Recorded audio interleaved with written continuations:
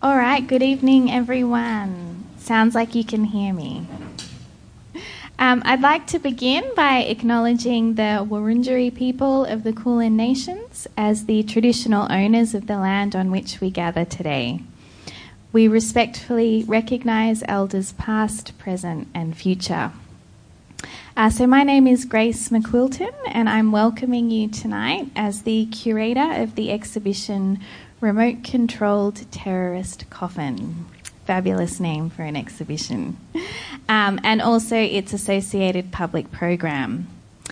This event tonight is the second last in an incredible series of public discussions exploring the complex interplay of art and design in the context of the war on terror, warfare in general, and politics in the digital age. The exhibition, Remote Controlled Terrorist Coffin, features a new work by US artist Adam Kalkin that blurs the boundaries between games and war and raises questions about the ethical dimensions of design and the human impact of new technologies. It's providing an important springboard for much-needed debate and discussion about these issues. The exhibition ends on Thursday of this week, so if you haven't seen it already, I encourage you to visit. It's at RMIT's Project Space Gallery, which is on Cardigan Street in Carlton. Our last event in the public program is on Thursday, which is the last day at 12:30, and it's a discussion looking at the legacies of the Dada art movement, which nearly turns 100, and thinking about the history of art as protest. So with that brief introduction, I'll now hand over to my wonderful colleague, Kate Rhodes, who'll be facilitating the discussion tonight. Thank you, Grace, and thank you all very much for coming to the Design Hub.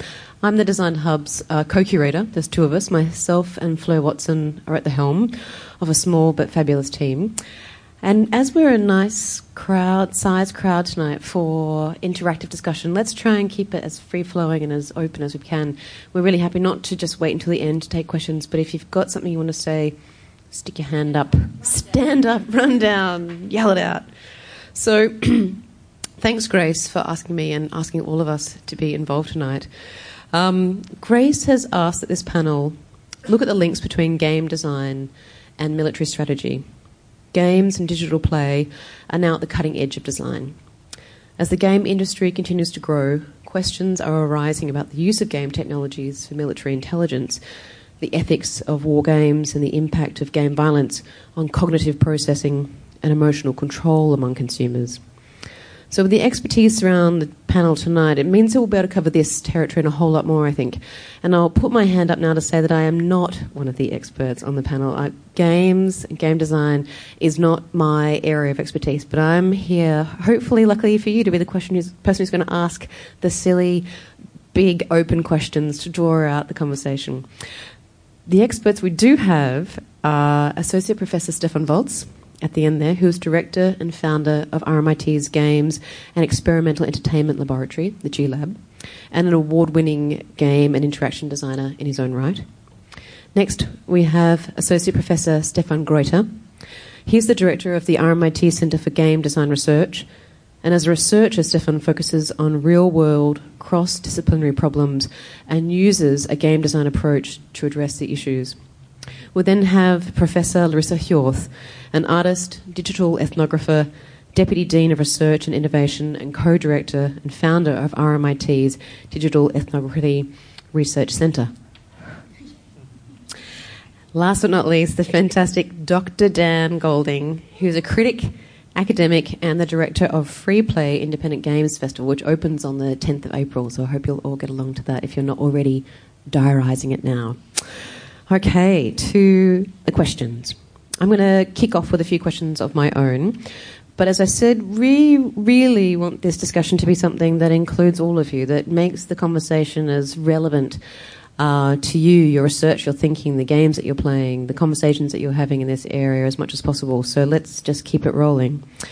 But let's maybe start, I think always a good place to start anywhere, any time with most things is history. It's often to look back and think about, okay, where is the place that we're currently thinking about? Where does it come from?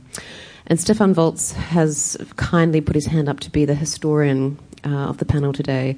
So Stefan, what are the roots of this connection that's being made here between games and war and military strategy?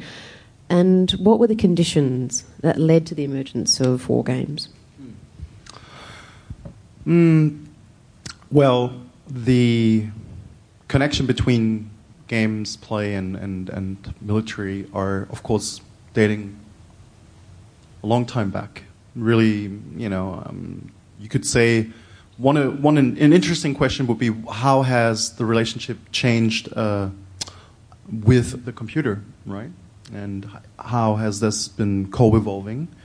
We could go back to Go, the game of Go, other games, chess, our chess predecessors we've been used to train, plan, map out, project, prognose how people will behave, and given certain combat-like situations, and really abstracting the reality of war into something that's a model, I guess, and visualizing that. So what's really interesting is when that sort of usage that was quite prevalent in Asian cultures for thousands of years, you could even say, when that got picked up in Western countries. So I'll probably use the example of on the one hand, you can see this in the predecessors of computing. So I'm going to, basically say computing here on this one side, and on the other side, you've got really military strategy and people using games for that purpose.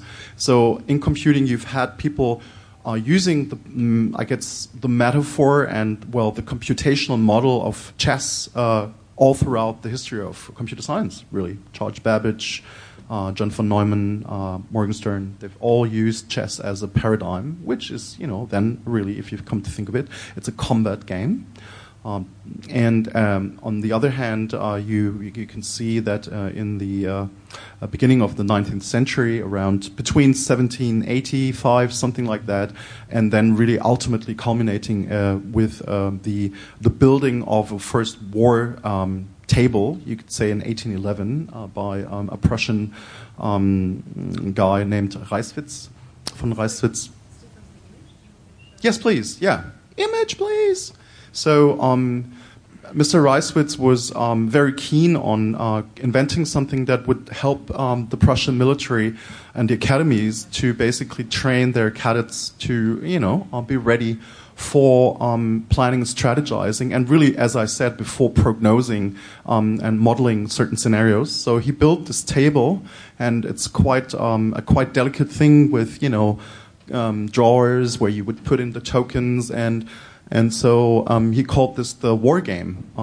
So it is a war game, really, and it then got to be used extensively in the Prussian academies, and then was picked up all throughout the world by the British, of course, and the US. There were several streams, of course, but Reiswitz typically is quoted to be, to have been precursing and inventing interesting stuff. So you could set up different topologies and different scenarios. From there on, the usage, and what's really interesting is, for example, this then got spatialized immensely, right? Because this is on a scale, but then there were game-like scenarios, war game-like scenarios that were on a scale of 1 to 10, I think. So Pearl Harbor, for example, was built on a 1 to 10 thing where people were then retrospectively trying to understand how they could have, prevented Pearl Harbor. Very interesting. So at the same time, if you look at Babbage and these guys, around 1943, I think, this is the first known example of an analog computer where a circuitry was basically patented, where basically the guys who had it patented said it's a game, but clearly it was a missile simulator.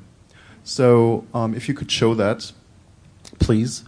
No, this is the Enigma. Sorry, this is the precursor to the atomic bomb. This is Mr. Higginbotham. Gets another example. I'll just take it from there. Want to show you the drawing of the missile. Here it is. So Miss Rayman and what is his name? Thomas Baldingham something. They basically filed this. So, but what's most interesting and kind of scary if you really think about it, and then I'll end because then I'll probably have said enough already, is that yet another example where you see that computing history and war games coincide is by example of Mr. Higginbotham. William Higginbotham had several careers. His first career was that he was vital in building the first nuclear bomb that functioned, and he was responsible for all kinds of things in there, the circuitry, the time clock, the time mechanism, and he did this in Los Alamos. And then when he saw the effect, like so many scientists in the Manhattan Project, he was, I guess, scared to shits and became a quite prolific, spokesperson of, using bombs, these types of bombs, of course, just never again.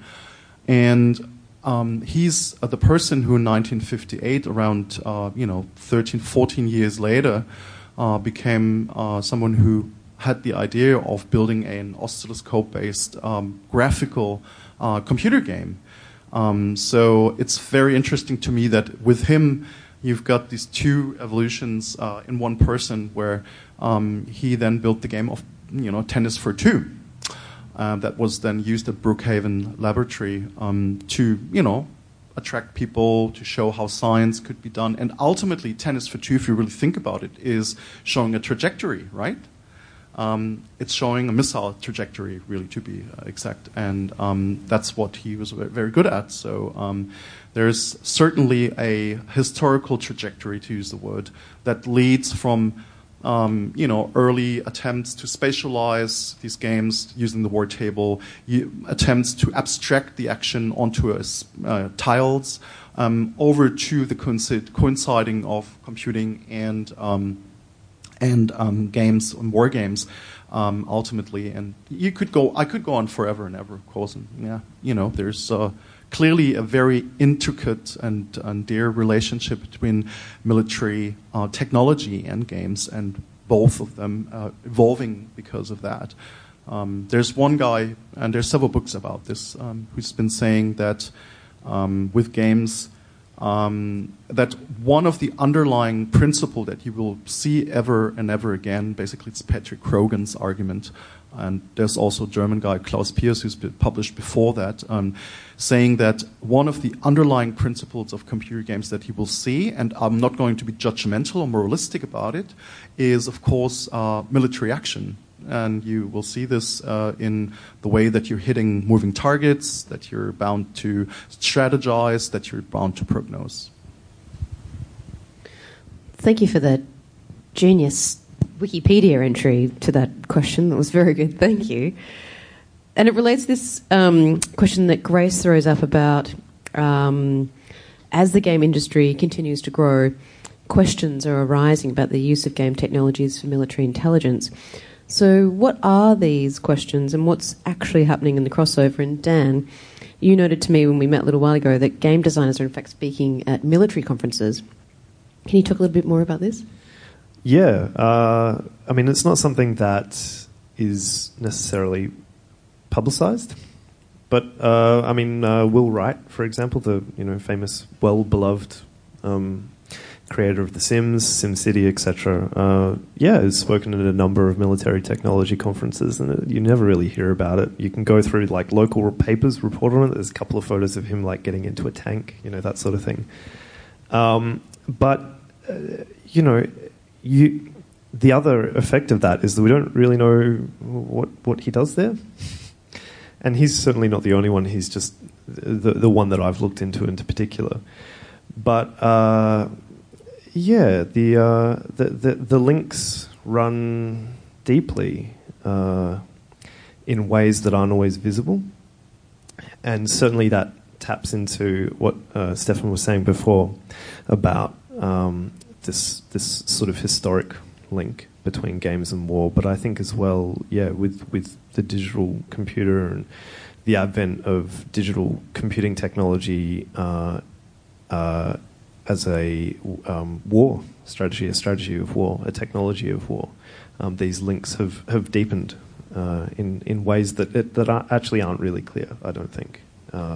Certainly not to an outsider. Well, I might just leap straight into the old chestnut question, the one you're all hoping I'm not going to ask, but I'm going to ask it, which is, just to get it out there, to push the thinking where the panel perhaps thinks it should be, and that question is violence in video games correlative, causal, or completely unrelated to violence in real life?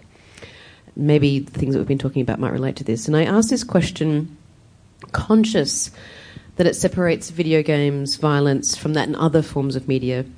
But I'm interested in how the response from each of you on the panel might also consider a long history of public violent spectacle, whether it's theatrical, gladiatorial, athletic, or cinematic. Maybe Stefan Greuter, maybe you've got something to say about this. Don't ask me. I mean, of course, when I... Huh? It's not on. Okay, no, I need to lick the ice cream. Yes, yeah. Okay, now it's better. I mean, for me as a dad, I've got very young child who's 8 and a very an older one who is 18, and of course, you worry about violence in games, and when we actually talked about it, when I talked to them about that, I have to go to this panel and that we talk about games and war. I mean, of course, the violence, that is the first thing that comes to mind. But then we discussed, well, what does it actually mean? What is a war game? And we came to the conclusion that, even chess, as you said before, is a war game as well. Then we have to think about, games are always going to be an abstraction of what happens in the real world, and games usually focus only on certain aspects of the real world, but no game ever comprehensively treats all of the aspects of something as complex as war, and if it did, it probably wouldn't be a lot of fun to play, because war is a really complex thing. If you look at Sun Tzu's description when he talks about the art of war, he talks about that war needs to be planned, has got economical, repercussions. It needs to be strategized. Tactics are involved. Energy needs to be expended, and it's really it's such a complex problem or a concept, war, that we probably wouldn't want to play it.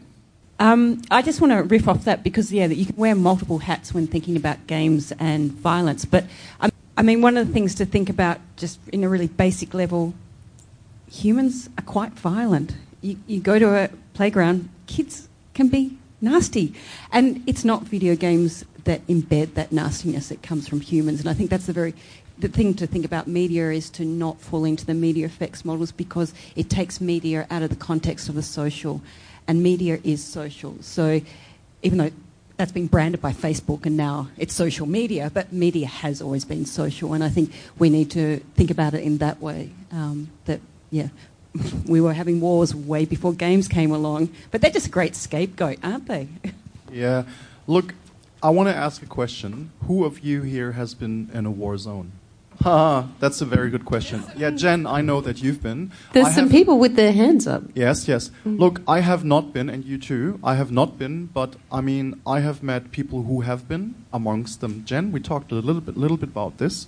I know people who've been in the Balkan countries. I've got many friends that I grew up with who basically came directly from war. War is fucking dirty, and it's full of blood and screams. We don't have a fucking clue. Let me say this.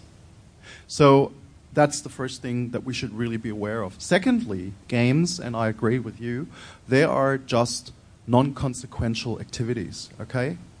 In other words, it's perfectly fine to play war in a game. It's better to play war in a game than to actually, have a real war ongoing. I'd prefer that always. The problem is that we're starting to have a lot of overlaps, right?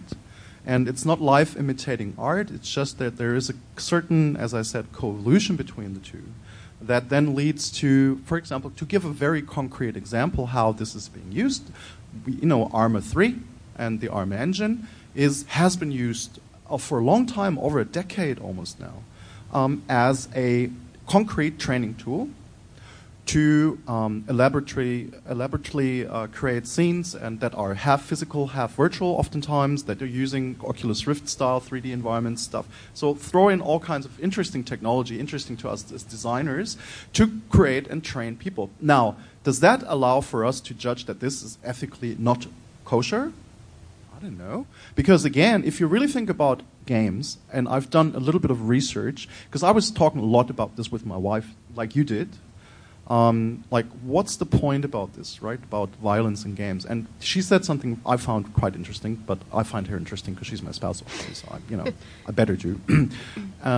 She said, to her, the point is, does the game engender a type of cruelty for you to be continuing to play?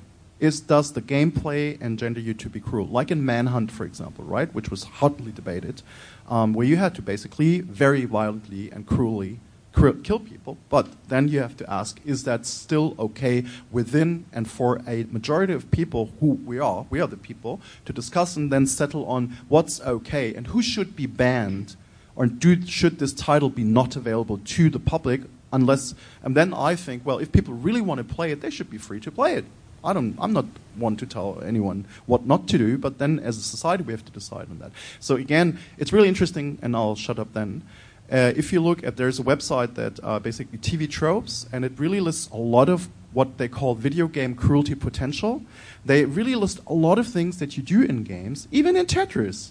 Like you're being violent against these poor stones, right? You eliminate them. No, seriously, I mean, this is, I don't want to be so ironic, but I'm satirizing, of course. But really, there's a lot of examples, like just in a regular action adventure, you do stuff that's not okay, right? If you really think about it. In Call of Duty, you do it all the time. But again, is the cruelty in a war game essential part to drive forward the activity?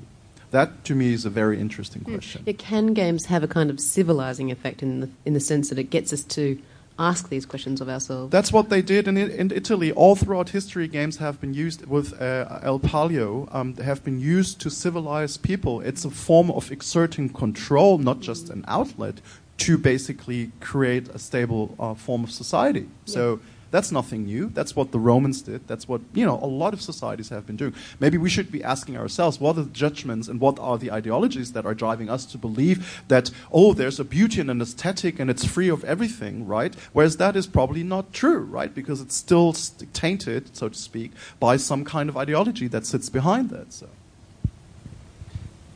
Yep. I think the question of whether violence in games influences players is quite complicated, and to get to that point you have to already have answered about a dozen questions before then. And the first, probably one of those, is, does art shape the way that we see the world? And the answer, I think, always has to be yes. And so taking it from that perspective, then yeah, of course games shape the way that we see the world. The behavioural question is a whole different thing, and it's, I think, much more complicated and to some extent less interesting than actually just thinking about, as Larissa was saying, media are social and shape our perception and our relations to each other and society. And so taken within that, then yes, of course, games have an effect. But equally, I think it's worth asking why violence is such a key aesthetic for games, and that is, again, historically located, especially in the 80s and 90s, when games emerge at a particular point in time and a particular point in youth aesthetics, teen aesthetics. When grunge is popular, metal is popular, and we look at how games have been marketed up until that point as perhaps a children's thing, and so at that point in time, games can perhaps meaningfully look towards violence and gore and say, "Hey, this is a way of saying we're getting older, we're maturing, we're growing up." And perhaps in that sense, that's one of the reasons why that's become so key for the media form as a whole. And there was a third point I was going to make in there, and I've kind of forgotten what it is. Well, so I might leave there's this. Yeah, you're going to get not make your flavour. There's this other, I think. If I'm not talking about the construction of violence, but perhaps some other kind of persuasive techniques, if you like. And perhaps the question is, who is making war games? And Dan, you've noted that they're not made locally, that war games, because of all of their spectacular graphics, are for the most part out of the, too costly for independent gamers to make. So is there an issue, do you think, around the design of war games if large companies and corporations, even governments, dominate their creation? Yes. Yeah, sure. I suppose the point that's tied up in that point about where they're made is that the aesthetics of gore are tied up really closely with the aesthetics of realism, and not real realism, because war games like military first-person shooters aren't real in any meaningful sense, but they're photoreal. Like, they tap into what our understanding of the mediated war looks like, war in film, war on TV, how that is then translated to games, and that's how you get that. And that takes a lot of money to produce, and so it becomes this high-cost, high-win financial equation. And so, big corporations, big governments all end up... not big governments, sorry. There is really only a few key examples of governments producing these, so that's perhaps another question, a slightly separate question. Yes. So yes, I suppose is my answer, yes. And Stefan, you touched on a point earlier about around the ethics and how you personally feel about these games. In fact, both Stefans. And so there's this question around sort of the ethics of designing war games or first-person shooter type games.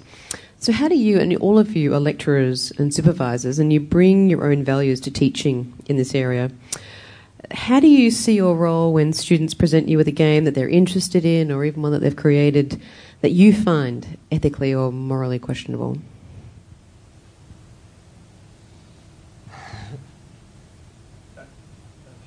Depends on the ethics, and ethics are subject in the eye of the beholder.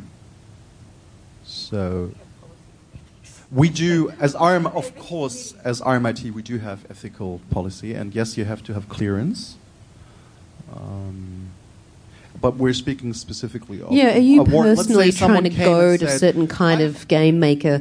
Are you there? Do you have a strong position? You don't want to see a certain kind of game made. You're not interested in excess violence and gore? Or are you like, no, let it all happen and then we'll discuss it later? No, it depends. And really, because...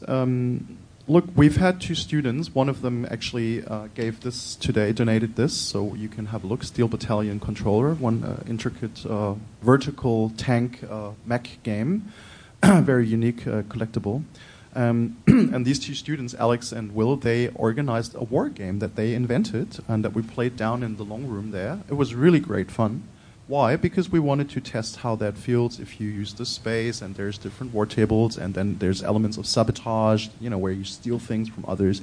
So we use that as a paradigm. There's nothing ethically wrong with that. It's, as I said, it's a war game that is non-consequential.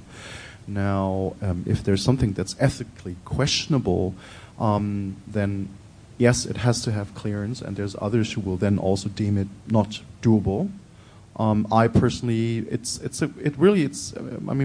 need an example, something that is so gory, but maybe the question is, what is the goal of that as an experiment or as a type of research? Does it question how much can people stand? How much gore is acceptable, right? Or under what circumstances would you choose, say, the gory solution or the violent solution versus the non-violent solution? That could be, but this is not ethically questionable. So, but it must be embedded in a reasonable and interesting and new type of question that brings forth new kinds of knowledge. So that's it, right? If it doesn't do that, and it's just a thing that does it for itself, or just for the pure aesthetics of being violent, then it's bullshit, and it doesn't have a place at the university. It probably has a place in a parlor, or being drunk, or hanging out with your friends. That's okay, but not here. But I mean, I find the Sistine Chapel ethically objectionable. Like this is a magnificent piece of art that's designed to reinforce the power and hegemony of particularly problematic cultural institution that has done a lot of harm over the course of centuries. And so I don't know, it's our job to investigate these pieces of work, and if I find something particularly viscerally repugnant, that's maybe a different question to whether I find it ethically confronting, because I find a lot of things ethically confronting, right? But do you use your role as a lecturer to, impress your opinion on students, on what's being taught? Yeah. Totally. No, I think it's a really terrible okay, look, I'm not going to be that strong, but I don't yeah. None that I've taught personally, I don't think. But I mean, look, I don't find a lot of value in sort of saying, here's one position and here's another position, and maybe you will then go and choose it. I have a classroom that is open to people putting forward other opinions, and I really value that. But I think it's really important for me to say, well, this is what I think. We do get occasionally the student who wants to do a gory game or something, or a first-person shooter. But I mean, the thing is that it's not so much. They're actually quite boring from a game design concept, and there's so much more you can do with games. And when you actually, I mean, if you just have a gun, that's really a very, very simple tool to interact with your environment.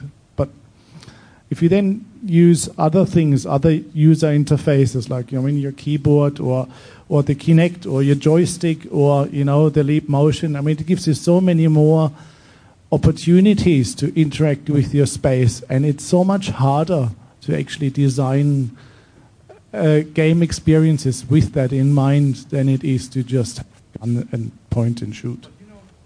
Very funny, because at the Leap Motion, Emmanuel Guardiola, who's a designer who was a designer with Ubisoft and who's been doing interesting stuff on using games to assess behavior and prognose behavior, for example, to find the right job for them. That's what he did for the French Ministry of Education. He has designed a game where you use your finger like this. It's called Blue Estate.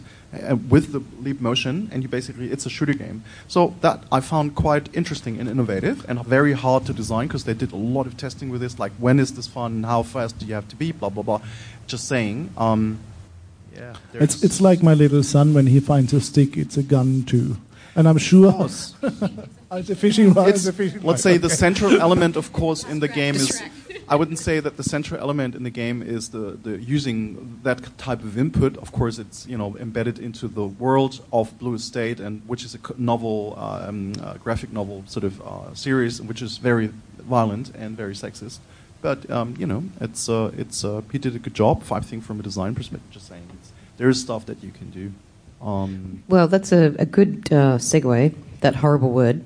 And I'm thinking about the language that predominates in the media in particular right now, this idea of this sort of war on everything, the war on terror, the war on drugs, this war on gender. And Larissa Hill sent us this very interesting clip, which we'll play now.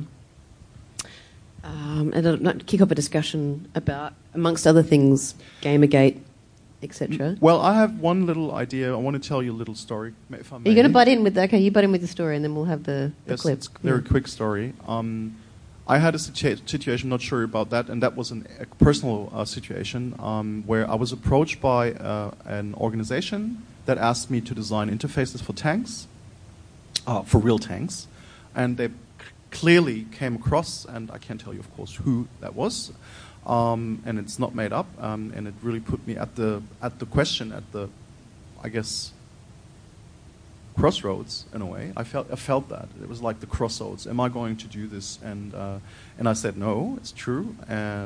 Because they say, oh, you have a good feeling for interfaces, and you will help us to make this more efficient, and maybe even pleasurable. And I was like this many years ago, 10 years ago, and I said no. And I know someone who, so that I know people, of course, and it's not so. I would even say, Dan, in my opinion, it's not so hidden. It's not just been reported on. That's the thing. That's the difference. Because I know a lot of companies that have engines that are being used widely in different countries for military purposes, for simulation. I know 2 companies in Germany, and they say that. Oh, the Bundeswehr is, we're working for the Bundeswehr. We're working for the US Army. There is, by the way, a regional chapter of Bohemia in Australia that works for the Australian defense for a localization of Armour 3 that's being used for the Australian Army. Just saying. So this is happening here too. And why is this bad, if I may ask? Because there's people out there who are protecting the values that we want to have, freedom of speech, that we can sit together. There's nothing wrong with that, I suppose. It's all in the eye of the beholder. We'll pick this up. Yeah. All right. Hold that thought. All right. Here we go. Whoa. Yeah. No. Mission failed. You suck. Oh, you're so close. That was close. Okay, I want to try. What do I need to know? Yeah. Okay, well, just let me switch my character, because you will ruin my rating. There we go. Now, it's just like Call of Duty, except the gameplay is way more realistic, so. Oh, cool. I can be a girl. Yeah. Knock yourself out. I'm going to grab us beers. Oh, she's cute. Listen up, soldiers. We've just received intel that there are insurgents hiding in that village. Let's go. Wait, why am I not moving? You hang back, Private.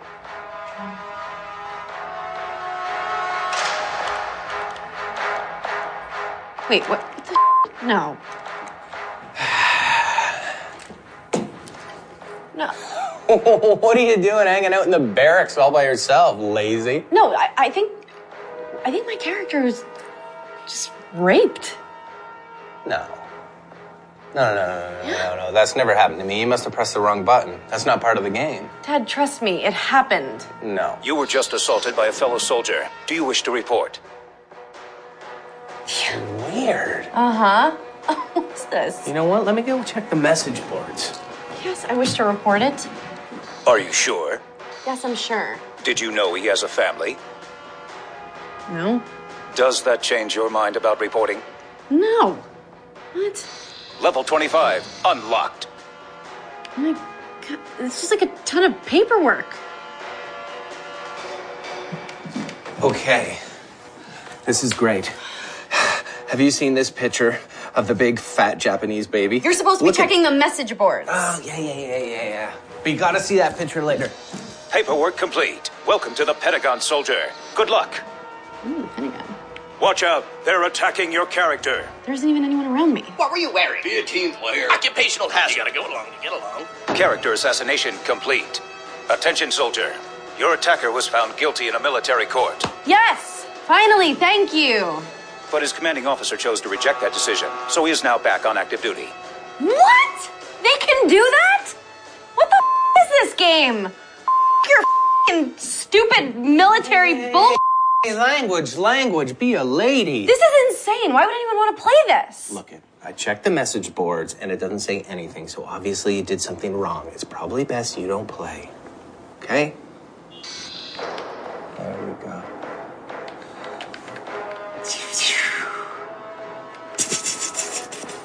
Why are you making that noise? It helps. All right. Well, there's a lot in there, and obviously a lot of very serious stuff. But interesting in the way that Adam Culkin, in a way, with the work at Project Space, uses humour to get at some pretty serious issues. Well, Larissa, what do you make of this? Why did I put that in? Well, when I was asked to be on this panel, I thought, I don't do stuff on war, And then I realised, actually, I kind of do, because I do stuff about gender politics, which is a war, and I think this is where I'm going to get Dan to kind of talk about the Gamergate controversy, which really, I mean, it didn't tell us anything new about the industry. It just exposed what were tacit things. Now, in terms of this particular clip, I think it's really interesting when you think about the military, and they get 19,000 sexual assaults every year, and out of those, about like 1/3 actually get proven. And there's a lot of sexism there. There's a lot of homophobia, racism, etc. And I think this is sometimes the arguments around games and war can kind of forget the soft wars that are going on. They're kind of thinking about, like, for example, what does it mean to play games in South Korea when, they have conscription, so you have to do 2 years, and most kids do it when they're about 16, 17. For 2 years they sit there at the border looking across at North Korea, and for a long time they weren't allowed to play games. So they would leave their PC bung in, Sinchon and go to the border and sit there looking at, probably their family across the border. And then the military was like, oh, actually, maybe we don't need to ban games because maybe we can put first-person shooters in there. And there was a really good Korean group that did this game called Shoot Me If You Can, where they actually used the camera phone as a shooting device. So you ran around the streets of Sinchon taking pictures of your enemy. And I think that idea of the camera as the whole kind of like military metaphors in that as well. But yeah, I just wanted to bring up the gender debate because I think it's kind of there. It's the pink elephant in the room. And I'm going to let Dan answer, and then I'm going to open it up to the audience for you. Well, yeah. I mean, it's a really complicated set of relationships, I suppose, that is there. That certainly... Yeah, between military culture, militarized culture, and the kinds of rhetoric that we see in the huge and terrible gender debates and harassment. I mean, if you look at the language that the groups involved in that use, they call them Operation whatever, and they have this like pseudo militarized language as to the next harassment target that they're going to pick. And so I definitely, I mean, it's well, there I go. Good. Okay, good. It's there, but it's I mean, it's really complicated, I think, to unpick as well. I'm assuming everybody here knows about the Gamergate controversy. Hands up who doesn't know about it, just to out yourselves. I didn't know about it. Right, okay. Because I just wanted you to kind of talk a little bit more like about generally what it is. Yeah, what happened, what it kind of exposed, and some of the kind of bigger issues that it's resonating in terms of the darker side of of games. I mean, I don't like going on the dark side because I actually think games are really fantastic performative spaces that can allow people to kind of go through performativity, which is about creativity and about play and about innovation. But I think there is this very real thing that games come out of cultures, and cultures produce certain things, and So the like 30-second summary, I would say, is that Gamergate is the ultimate outcome of an industry that has for decades told young teenage men that they are the centre of this world, when that's never been the case in any sort of demographic means, and to the point where over the last 10 years we've had a real burst of and growth of clever, intelligent criticism and writing and activism in games that has initiated a pushback against the idea that games are just for boys, which they've never been, to the point where then this thing which is called Gamergate is created as a pushback, I think, to actual progressive shifts in games culture and shifts towards more equal gender representation, more equal, more prominent criticism of representation in games as well. which essentially manifests itself in what Gamergate is, which is this whole series of incidents that I'm not going to go into, but it just essentially manifested in the widespread organised harassment of and trolling of high-profile and not even high-profile women in games, and people who say anything in remotely in support. Sure. Mm-hmm.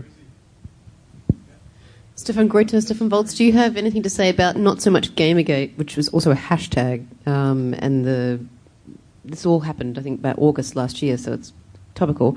But Stefan Greuter, Stefan Volz, do you have anything to add to this sort of issue about, gender and within the games industry? I actually spoke about Brendan about this quickly. We've got a conference upcoming, DGRA, Digital Games Research Association, and there are, I understand, a lot of submissions to DGRA that we're dealing with Gamergate. I would say that I'm not very knowledgeable about this. I've been following because I just basically say, look, we need to, it's always interesting from a design standpoint to have what is not a good term for it, but minorities, because women are not minorities as far as I know. So it's even that in itself, for someone to say, is kind of like, what? So it's always good to have new perspectives that come from different cultural, corners. Then the question becomes: is there a specific, say, gay game? But then in itself, that would be. Can you say that? No, you can't, right? Right. So is there games? There was, for a long time, there was a tradition in game making where one of the holy grails was, let's create games for girls. Brenda Laurel did this. I don't know if you're familiar with Brenda Laurel, Computers as Theater, one of the pioneers of looking at computer spaces and games as performative spaces, as Larissa said. And that, even if you think about it, was like maybe wrong. Then Facebook came and women were playing, or obviously are. That's what the stats say. I'm using the medium for certain purposes as a putty, to connect to others, to socialize. So I think. We as a community, and by that I mean academics, we need to be open and embracing and be welcoming whoever wants to be in. And the problem really is that there's a lot of course, and I'm not sure if that has to do with military, precursors, or with that history. It might, and it might well be, because there is a lot of violence in games. But as I've tried to point out, sometimes it's implicit and it's not explicit, right? And that has an effect on everything. It might and might not. There's dispositions. There's also family structures still around, and there's people using and consuming other types of media. So never try to just nail it on that. There's always an ecosystem of factors that come into play if something happens, and that's really the point. What could happen is that there is sexual harassment and gender violence of that sort, and that's not acceptable. So we need to stand up for that, right? And so during DGRA, there's a lot of stuff flooding in, and I remember one paper that we've been seeing that was more like a manifesto, clearly written by someone, and then you could say, is that acceptable as an academic? So it was a very interesting discussion about, formally speaking, is that acceptable to be published as an academic paper? And I thought, why not? It's okay. But still, we need more, and there is a lot of community activity, as far as I understand. We're trying to be, welcoming whoever comes from whatever background. It doesn't matter. It shouldn't matter. But there needs to be clearly a discussion about it. And as I said, colleagues were harassed. Female colleagues. For what? For being female or homosexual? It's like that cannot be. And so, if that is in the closest tied to the types of games that people play, then that to me is of the essence, right? And I think it's very important to tell students, look, there's not just these types of games. There's other types of games. There's a superb wide variety. People know that typically. I just want to pick up on one of the strategies of that clip, which you mentioned, which was humour, as a way to get at some of these issues. Is there a strong role for humour and irony in games design today?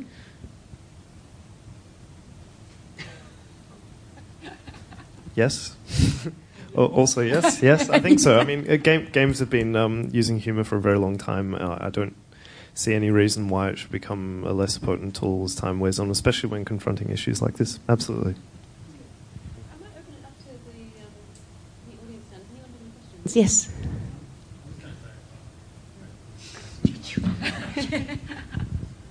Yeah, ice cream. What flavour? Hi. An interesting thing I was just thinking that connects that clip back to thinking about military games, and that in particular is what isn't shown in most military games. And you can draw a very clear parallel between the masculinism that's quite naturalized in video games with a kind of very militarized masculinism as well, which is war is dudes shooting dudes with guns. It's not sexual assault, and it's not displaced people, and it's not a whole lot of things. It's just dudes shooting dudes. So, I don't know, that's not really a question. It's more of a as far as I comment on understand, that there are very person. few women and children in war games. Yeah, and it's really interesting to look especially at for video games that are made, like Full Spectrum Warrior, specifically as military training things, which make it very hard to say video game violence has no effect on people when the military puts a lot of money into the hope that they do. So you have these games, they make two versions of them, like Full Spectrum Warrior, they make a... I think it's Full Spectrum Warrior, but it might be both of them. For the military version. Well, they made them side by side, and one they made more palatable for a commercial release, and then they make it, bloodier and that people don't like you because you're American in the military version. So you kind of see how they're really quite rhetorical for military games, and that has that gendered component that, there's no women in war, there's no children in war. I'll stop being that guy who has a comment instead of a question now. I could Tony Jones you. Yeah, thank you. There we go. I've just sort of been thinking about when you look at like anti sort of military games, like recent example in This War of Mine that sort of aims to show that the sort of the displaced people and people struggling to survive in shelled out buildings and stuff, and how you sort of balance that, trying to make a sort of point on horrible situations and destroyed lives, whilst also making a game fun to play, and how you as sort of academics and researchers understand and negotiate that difficulty. I don't really care about fun, I have to say. I think that fun can be important, but it's not the be all and end all about games. So I'm really glad that you brought that up, because before I came here today, I experienced a virtual reality documentary called Ascent, which is made by a guy who is from Melbourne called Oscar Rabi. Yep. And it was remarkable. What it is that a virtual reality, uses the Oculus Rift, and it's a documentary. He calls it an interactive documentary, and it recounts an experience that his father had in Chile in 73, I think it was, with the military coup there, where he witnessed the massacre of a group of people. And it retells it, and it's very conscious about the way that it's a constructed document. There's very little of what we would call gameplay. You essentially progress through the game by looking at things using the Oculus Rift. And I think it's one of the most remarkable game-like experiences I've had for a while. And fun's got nothing to do with it. And so I think, maybe commercially there's some impetus there, but games are not just commercial objects. I haven't Strawberry. I was just, when you were talking, I haven't seen that film, documentary / but I was thinking of Brodie Condon's work that he did with the Velvet Strike, which was a great example of taking gameplay and taking the kind of inherent kind of aesthetics of violence and turning it in on itself and doing it in such a playful way to kind of make verbal the kind of tacit knowledges that were going on behind it, because it's basically, for those that haven't seen it, it's a hopscotch and shooting game. So it's like it's a first-person shooter in a space which shouldn't be in, which is a children's playground. And so it kind of brings that idea of the ramifications, but it also brings that idea of, like the idea of media affect rather than media effect. So, and I think that's a really important thing to think about when thinking about the aesthetics of violence. There's a couple of questions here at the back. I'm wondering, I think for me games are largely a teaching tool. So, like children kind of can learn games. You can go through situations. They can be teaching in a number of ways. I guess it's a question to you guys about how can we use that as a teaching tool to do more than maybe we're doing right now? What directions can we move in?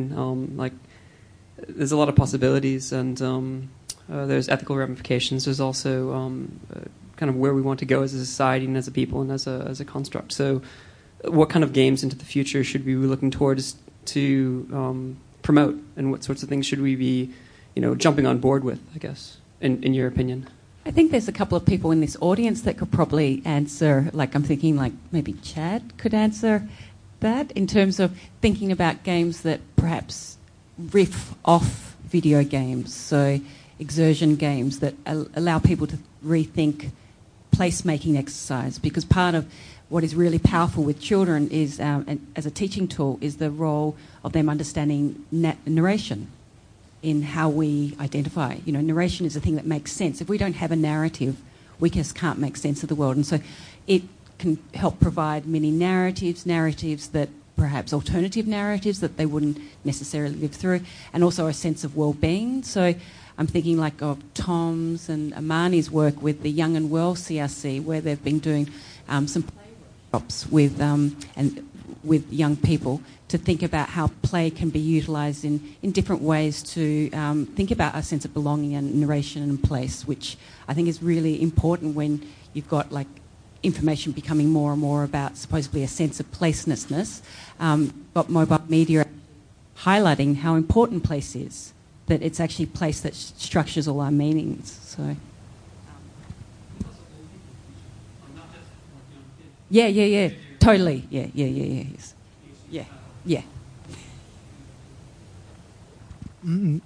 There's also a game-based learning, which is basically there's research out there that maps existing off-the-shelf games to the curriculum of like young children, and so you can use games like Civilization to give them an understanding of how economics works or how politics works. Did you want to say something? Sorry, this is still keeping it on the young thing, but I'll get off it at the moment. There's also Katie Salen, who in New York does the change for... She's made the first high school, which is play-based, and it's really exciting, Quest for Change. It's fantastic. It's like it could only happen in New York. And then, of course, there are a lot of game mechanics that can be used in many, many different ways, like races or escape games or mystery games. So these are all game mechanics that actually work outside a game as well, and you can use them in a classroom, and you can use them for activities to engage children, particularly and adults, yes, particularly if it's for content that they might perceive as difficult or boring, and yeah. Yeah, you have a question. Just maybe back to that humour thing. I mean, one of the concerns is that it allows us, it almost inoculates the seriousness.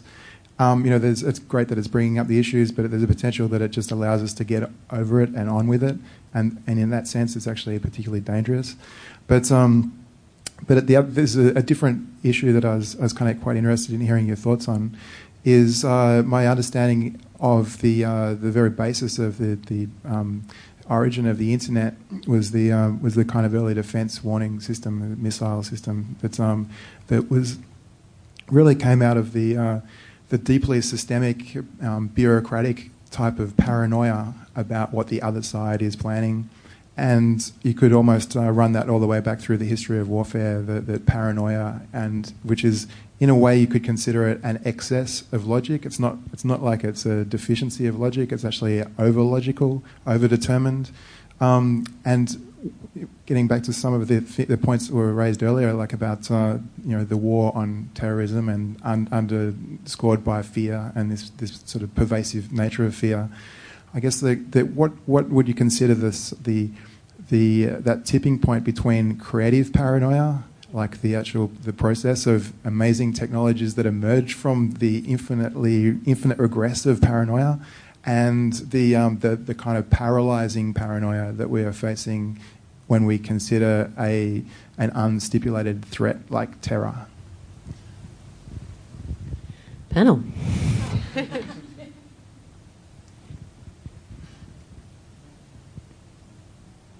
That was a plenary and question. Yeah.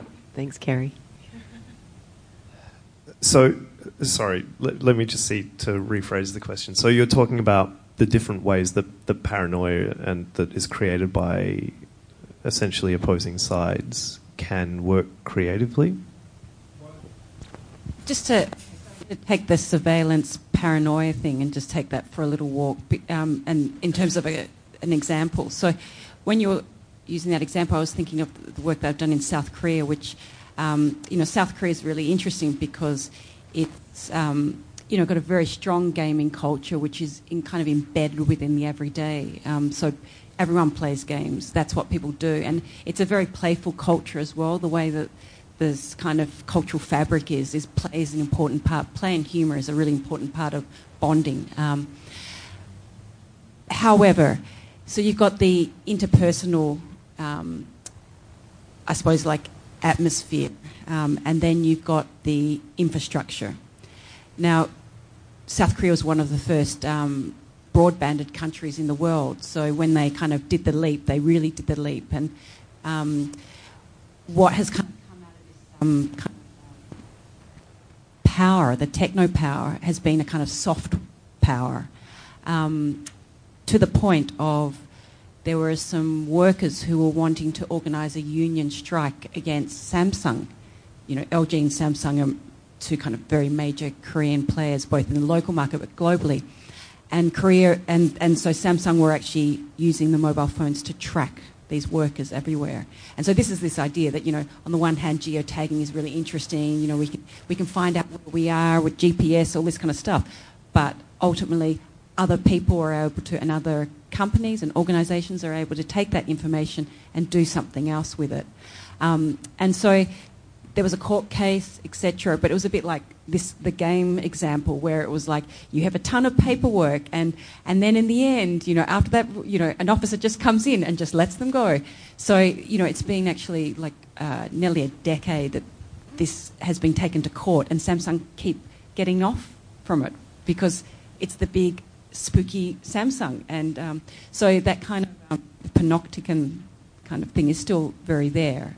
So I'm just using an example of, like, yes, I think there is a need to be, there's a bit of healthy paranoia is good when you think about technologies and how they can track and what that means. But I think there's also those technologies, they can be used for good as well. So, and I think it's about trying to, and I actually think humour is a really great way of turning from perhaps more counterproductive models into more productive models, because humour is very subjective, but it's also very culturally specific. And so if it resonates in a very deep way, and it kind of amplifies perhaps certain issues that need to be talked about and dealt with. All I was going to say as well, I finally thought of a nice way to respond is, also, like, I think sort of what you're partially getting at is maybe also the Games of Empire sort of argument. I don't know if you've encountered that book. What's the author, Brennan?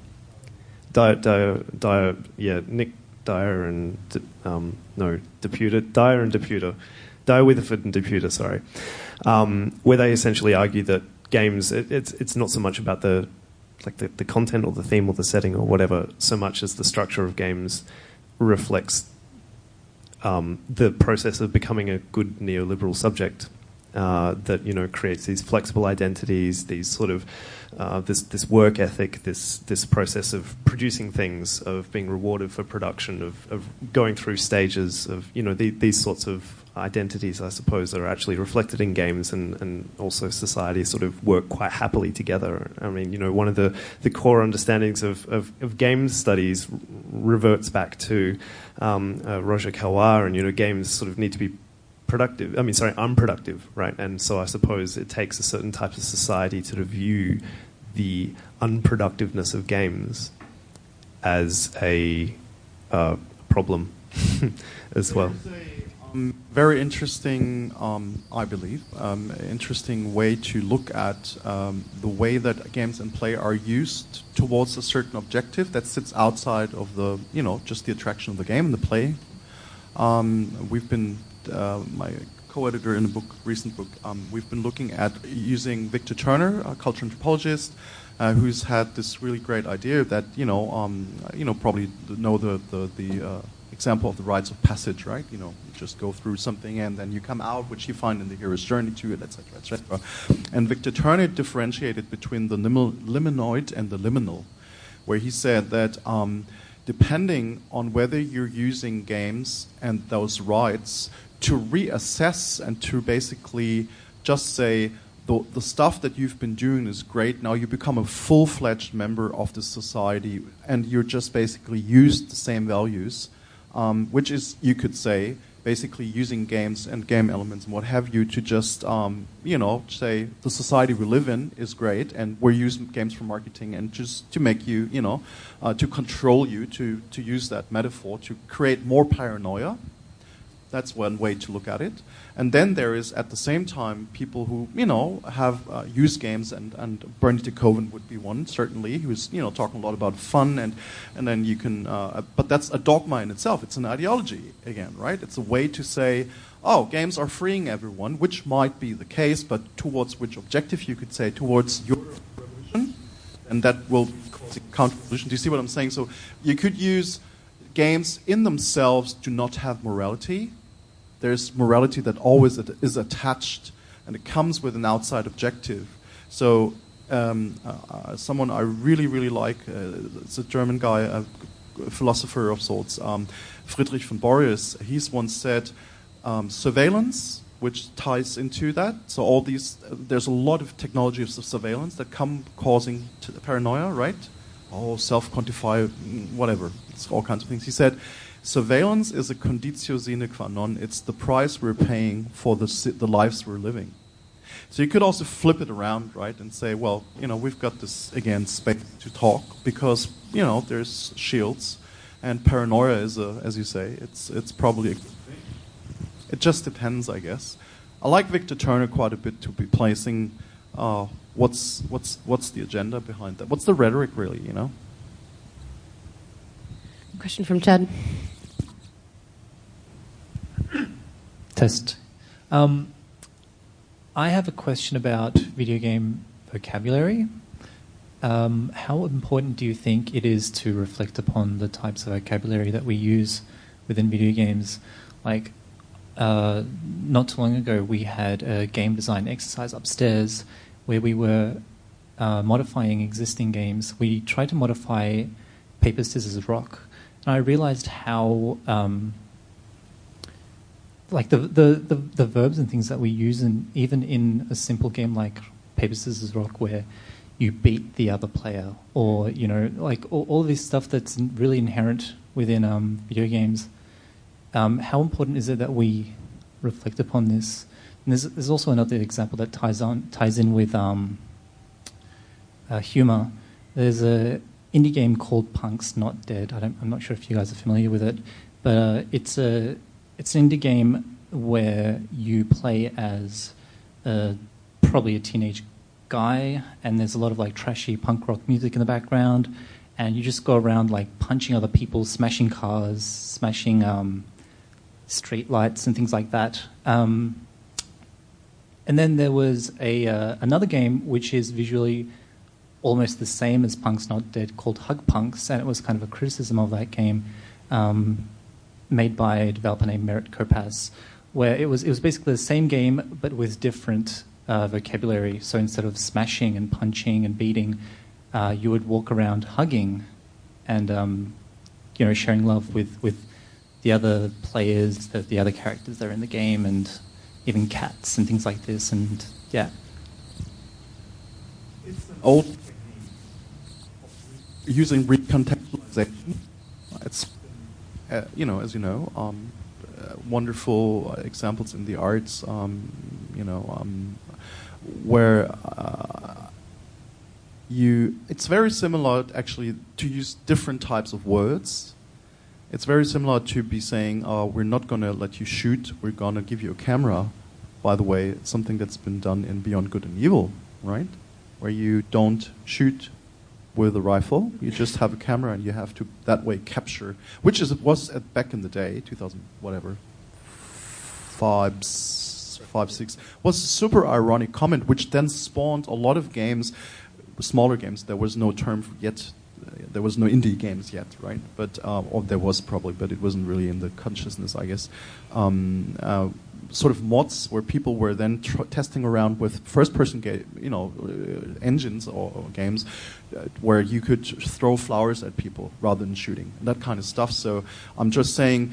The case you're making, Chad, about using different words, there is a recontextualization technique, which is a hacking technique to me, that you can use to try to, reposition the game and the thing that you're doing, which is very, very interesting. And Noam Chomsky says, and Mark said it, like the way that we are really shaping our consciousness by using different words and different metaphors and different ways of projectiling and whatever we want to do. So that's a very powerful thing to do, and it's a very sneaky way too to just sort of embellish this thing into people's minds. It's like, hold on, what am I doing here right now? Oh yeah, I'm using different things. So I think it's a very powerful technique, very cool technique. I think also like within a family context, when you actually work with, or when you have children, then it's quite important that you actually discuss with them, like what they are playing, and and what words they use to describe what they are playing. So I mean, things like you're not really shooting someone, and that whatever you're shooting isn't really dead. So I mean, like. In my family, I actually made I tried to explain what actually happens, and that there are polygons, and and that they're actually they're fragging these polygons, and they come back, and it kind of it needed to be that way, because it does affect their language and their understanding of what a game actually is, and as long as children are young, the game has to be fun, and it can't be anything serious.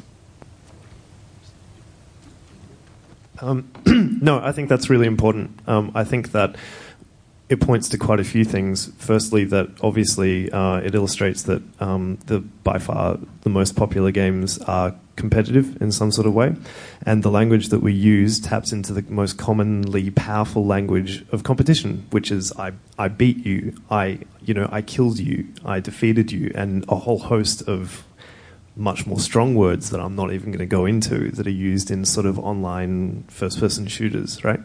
And so I think it's important to think about that, what sort of references they're tapping into, why it is that these words are particularly powerful in terms of a competitive sense, and equally how then, in sort of a sideways manner, going back to more directly the theme of this panel, how then the representations of the military are allowed to sort of tap into and recontextualize military phrases like fragging, like you just said, right? Or, a whole host of other things that we hear commonly in military first-person shooters suddenly becomes this language, this most easily graspable language of conflict.